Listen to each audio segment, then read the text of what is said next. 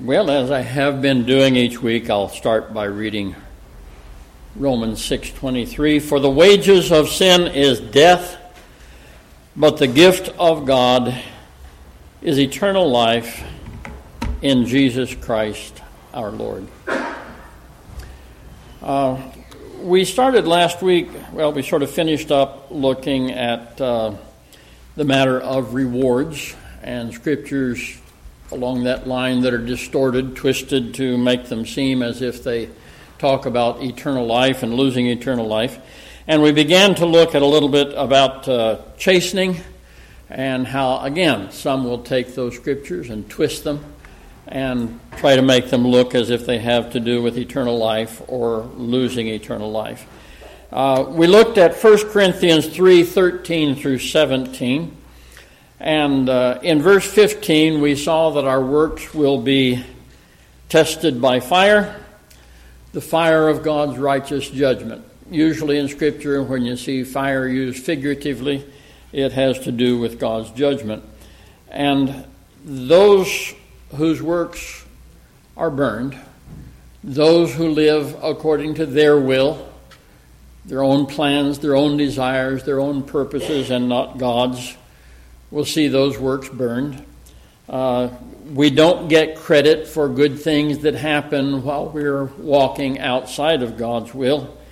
Anyway, in verse 15 it says, if anyone's work is burned, he will suffer loss. But he himself will be saved, yet so as through fire. So clearly the loss of reward is not a loss of eternal life. In verse 17 of that passage, we saw that there is chastening in this present life.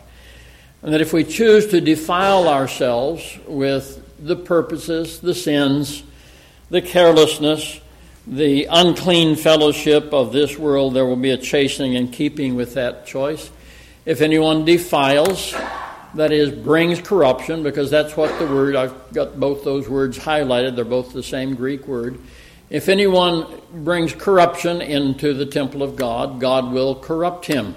For the temple of God is holy. That's God's intention. He doesn't take it lightly if we bring defilement into this temple, which temple ye are.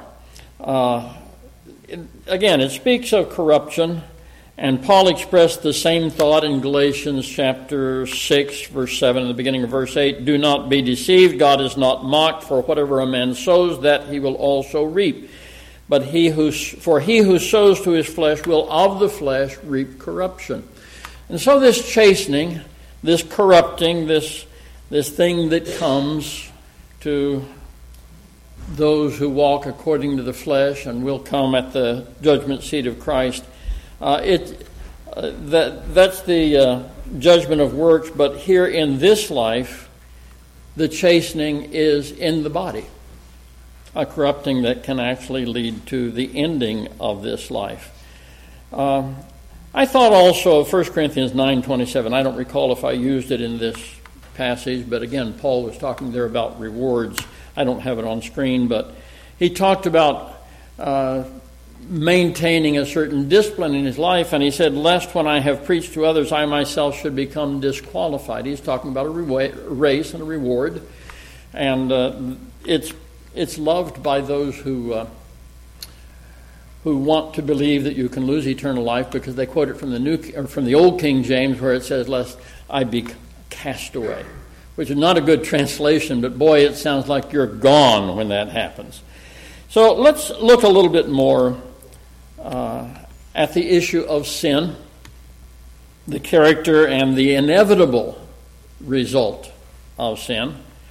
And let's combine that with what we know about just how severe God's chastening can be. Now, God's chastening is gracious always. By the way, that word chastening doesn't always have to do with, punishment. If your child is not figuring out his arithmetic or her arithmetic very well, and you make them sit down and memorize the times tables, they will accuse you of cruelty, right? But it's just a learning process. And so God's chastening is intended to be a learning process. He doesn't do it just, we're his children. He doesn't just beat us for the sake of beating us. It's all intended to be training. Nevertheless, that training can at some point become very, very severe toward his disobedient children.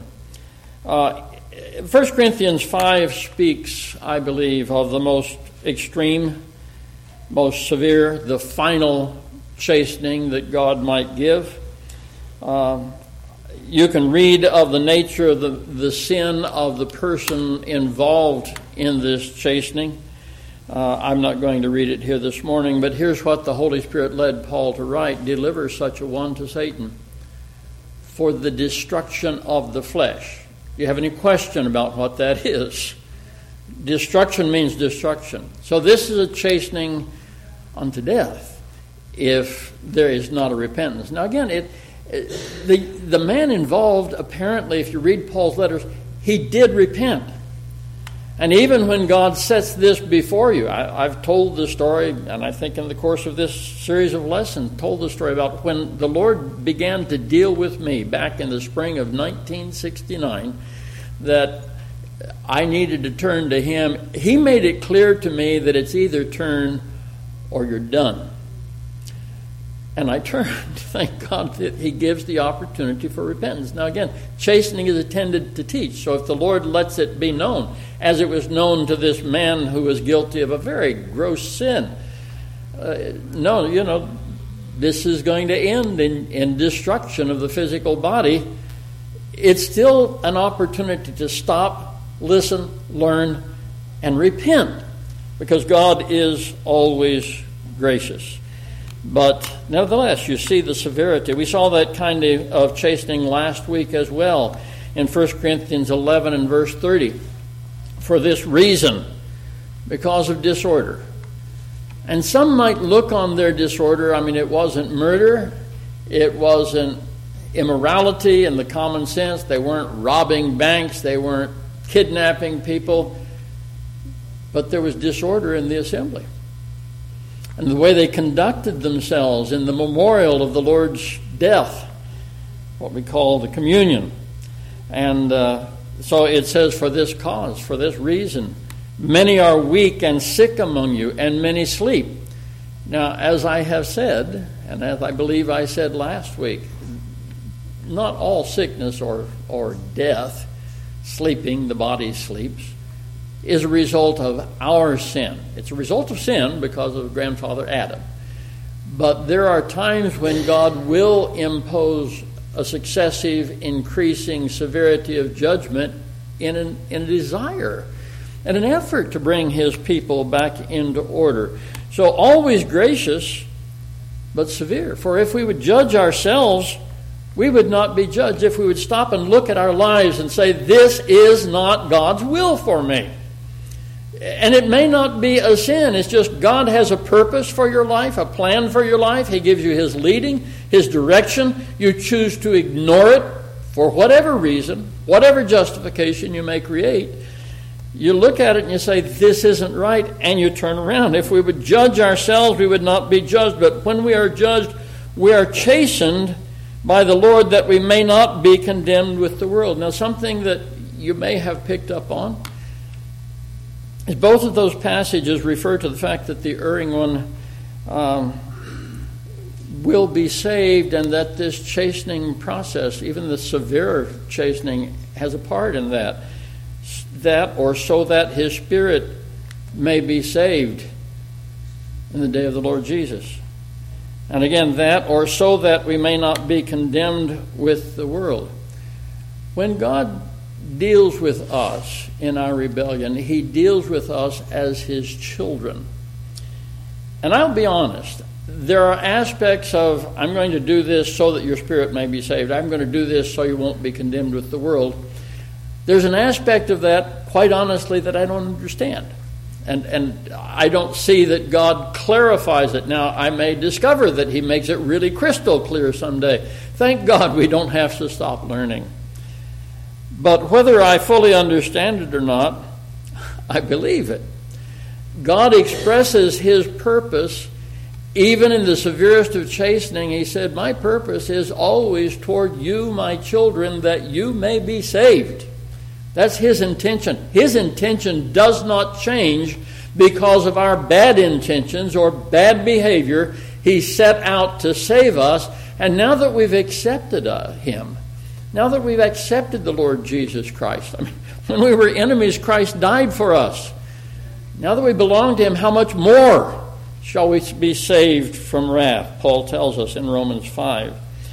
And so many who oppose the good things that we're looking at are going to claim that you and I, because we teach that eternal life is eternal, because we believe that if you're a child of God, you will always be a child of God, because we understand from the Scripture that our citizenship is in heaven. You know, I was born a citizen of the United States. I may do a lot of bad things. I might become a traitor. I might do something to damage my country, and there are still federal laws on the books that they can put me down. But if they do that, I will die a citizen of the United States. Our citizenship is in heaven. That doesn't change. Nothing changes those things. And so, yeah, those that say we are soft on sin are wrong. You know, God takes, they say that we fail to recognize God's judgment. We don't. We just understand them as he lays them out in Scripture, which is differently than what they choose to see. God doesn't take sin lightly. And we must never take sin lightly. And I have seen, and I could name cases, and I'm not going to do it. It wouldn't be profitable, of people that decided they could use the grace of God for corruption and get away with it. And they were wrong. We can't take those things lightly. God doesn't, and we mustn't. Now, there are multiple scriptures that mention death and are pointed to by those who want to believe that eternal life can be lost, and I don't know why anybody would want to, but they seem to. And I'm only going to use one. I probably shouldn't even say this, but it bores me to read the Scriptures, to read their interpretation of the Scriptures that are so, their opinion, their statements betray such a carelessness as far as really looking at what God's intention is when he speaks. And some of them are just like, I don't think I need to explain them to you. They are so obvious. And so I only picked one. There's a whole raft of them. And if you have any questions about any others that have to do with death, and you want to send, I'm not putting up my email address anymore. You can use that one or my regular one. I might find in my regular one. It's so covered up with stuff I may not, but questions for DF. Anyway, I'm only going to use one. James 5:19 and 20. This is one of the favorites. Brethren, if anyone among you wanders from the truth and someone turns him back, let him know that he who turns a sinner from the error of his way will save a soul from death and cover a multitude of sins. And of course, the thing to jump on here is soul. Save a soul from death. Well, take time to study. How many of you have a strong concordance, either a book or something on a phone or something where you can look up the meaning of words? The word soul has to do with breath. All right? I am a living, breathing being. And sometimes in Scripture, when you see that word used, it has to do with what we would call the immortal soul. And it's important to realize that that's an accurate use of that word. But sometimes it just has to do with the physical breathing life. It can speak of the entire course of your life as your soul. Not referring to eternal life and eternal existence just this time when you're breathing here. Your self-awareness here, the course of your path here. And, well, I'm just going to give you 3 instances from 3 different scripture writers in which the word translated soul here in James is correctly translated life. In Matthew 2, 19 and 20. Now when Herod was dead, behold, an angel of the Lord appeared in a dream to Joseph in Egypt, saying, Arise, take the young child and his mother, and go to the land of Israel, for those who sought the young child's life are dead.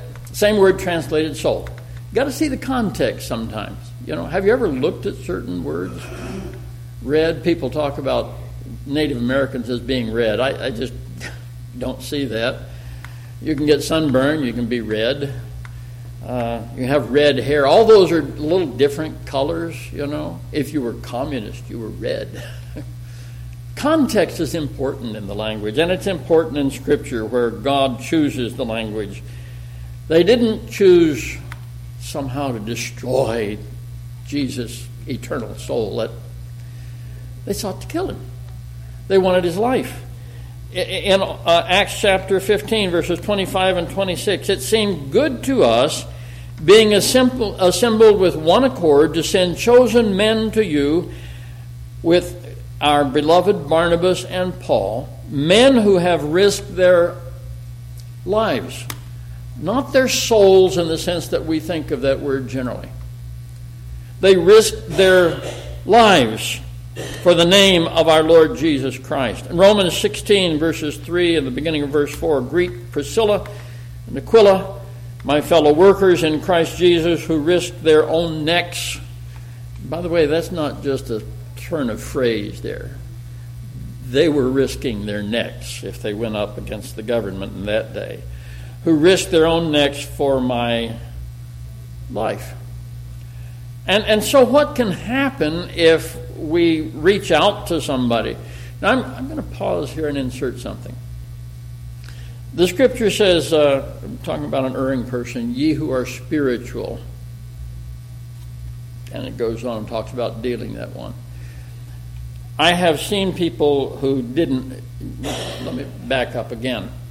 If the Spirit leads you to do something, don't decide something is the leading of the Spirit. Learn to know the voice and the leading of the Spirit.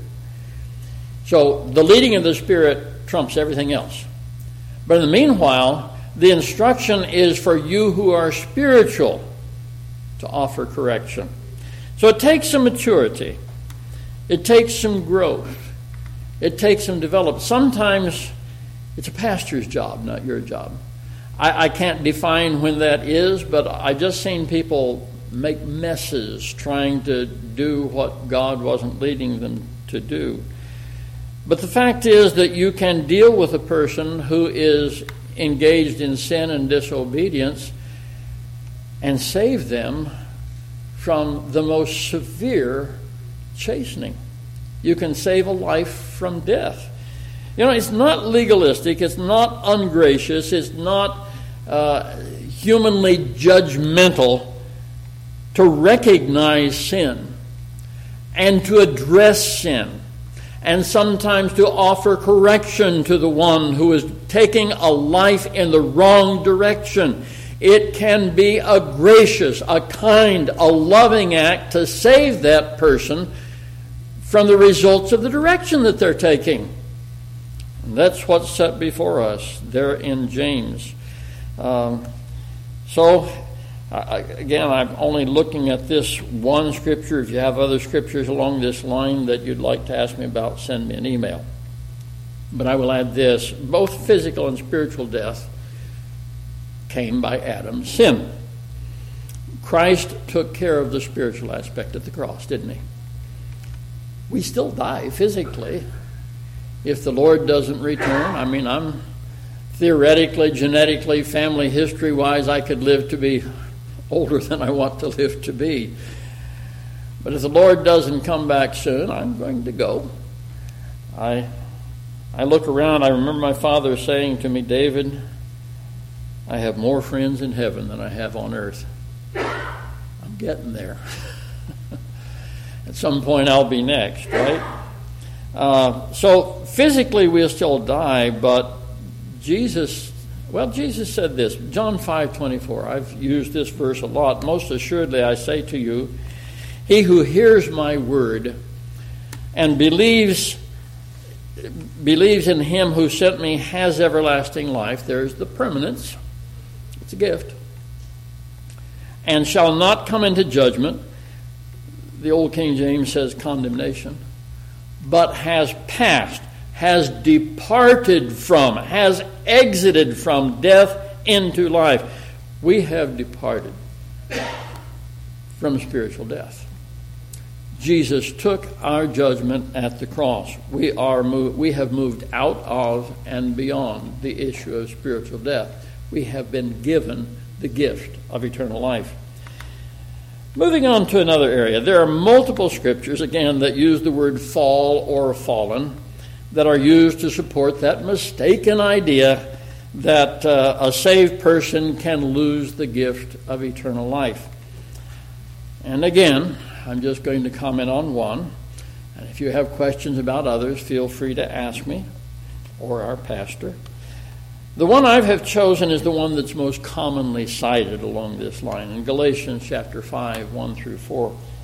All of a sudden I can't remember the author's name, but there's a man who wrote just an outstanding book on a commentary on the book of Romans. Wish I could remember his name. Doesn't matter, I guess, but it was outstanding. And so somebody gave me his commentary on Galatians. It was fair, but when it got to this passage, it fell apart. Because he totally misinterpreted this passage. Stand fast, therefore, in the liberty by which Christ has made us free, and do not be tangled again in a yoke of bondage. Indeed, I, Paul, say to you that if you become circumcised, Christ will profit you nothing. And I testify again to every man who becomes circumcised that he is a debtor to keep the whole law. Our pastor commented on that obligation just the other night. You can't pick and choose. If you want to be under the law, you have to be careful. You don't want to wear, for instance, they used to call it linsey wool, linen and wool blended. I mean, you can't do that. You're going to have to give up your bacon. There are certain haircuts you can and can't do. Tattoos, I don't think so.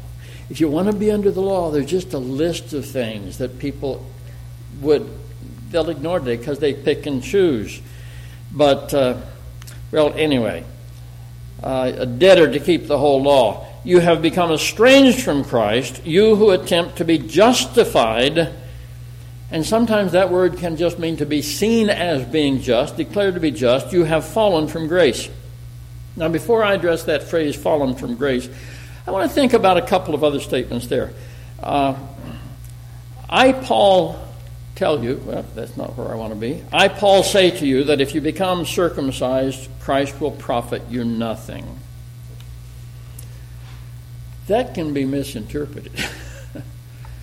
I'll give you one misinterpretation that I've never seen anybody use, but it's built in there. If you want to misinterpret this passage, first of all, Paul wasn't talking about infant circumcision. If someone was circumcised as a baby. Now, you could take that passage.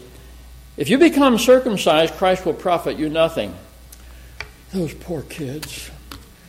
Their parents had them circumcised, and now they can't be saved. Isn't that stupid? Well, it is. First of all, Paul wasn't talking about that. He was referring to those who decide they must follow the law of Moses and be circumcised in order to be saved. But secondly, from other scriptures, we know that it is absurd to think that because, compare scripture with scripture. Always, always. Context, word meaning, compare scripture with scripture. For whoever calls on the name of the Lord shall be saved. What happened, and now you call on the name of the Lord and salvation is yours.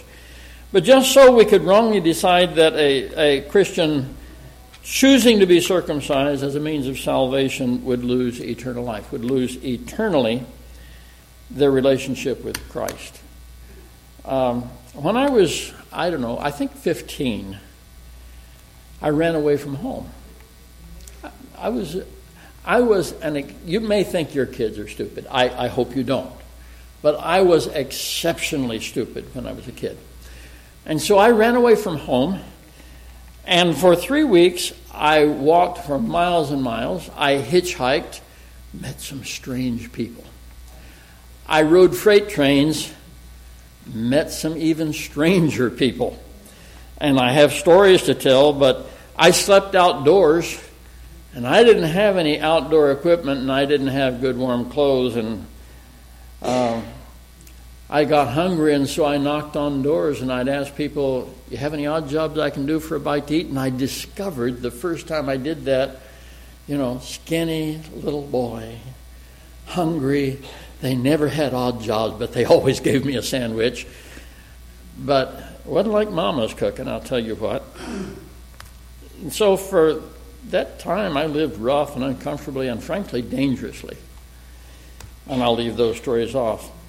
During that time, I received no benefit, no profit from the fact that I had parents. Now, were they praying for me? Yes. Does Christ continually intercede for us? Yes. But I didn't get any of my mama's cooking. I wore dirty clothes. I didn't get to take a bath. I didn't benefit from that bed that they had provided me to sleep in. And I could go on and talk about the benefits that I gave up. I was receiving no profit, but I did not lose my place as being my parents' child. They did not stop wanting to do good for me. They did not cast me out. All I needed to do to return to that benefit was stop being stupid and pick up where I left off. I did wind up picking up where I left off. It took me a while to stop being stupid, and maybe you don't think I've stopped yet. But anyway, the same is true of a child of God. If you drift off into error or foolishness of this sort or that, law-keeping, some strange doctrine, immorality, if you'll stop being stupid and return to the fellowship that can be yours, it's sorted out. Then it says also you have become estranged from Christ, you who attempt to be justified by the law. The word translated estranged literally means to be idle or useless. So that relationship, as it was with my parents, it became idle. There was no washing and ironing my clothes. There was no paying the bills so I'd have warmth and hot water. There was no providing food because that relationship was idle. It was useless to me during that time. It does not mean that the benefit received already has magically disappeared. I was born into a family.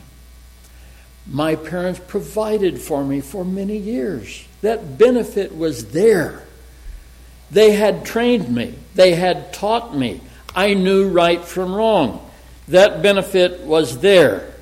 The relationship for us established by faith in the Lord Jesus Christ does not cease just because we behave foolishly. Rather, by turning from an entire trust in Him and Him only, the flow of blessings has been idled along with our interaction with Him. We've engaged, if we go with the law, we've engaged in idle, pointless, useless religion. It means that we're not availing ourselves of His grace for our daily lives. Well, I'll tell you what, I've got a little bit more in my notes, but I believe it would take too long, so we're going to take our break now. God bless you.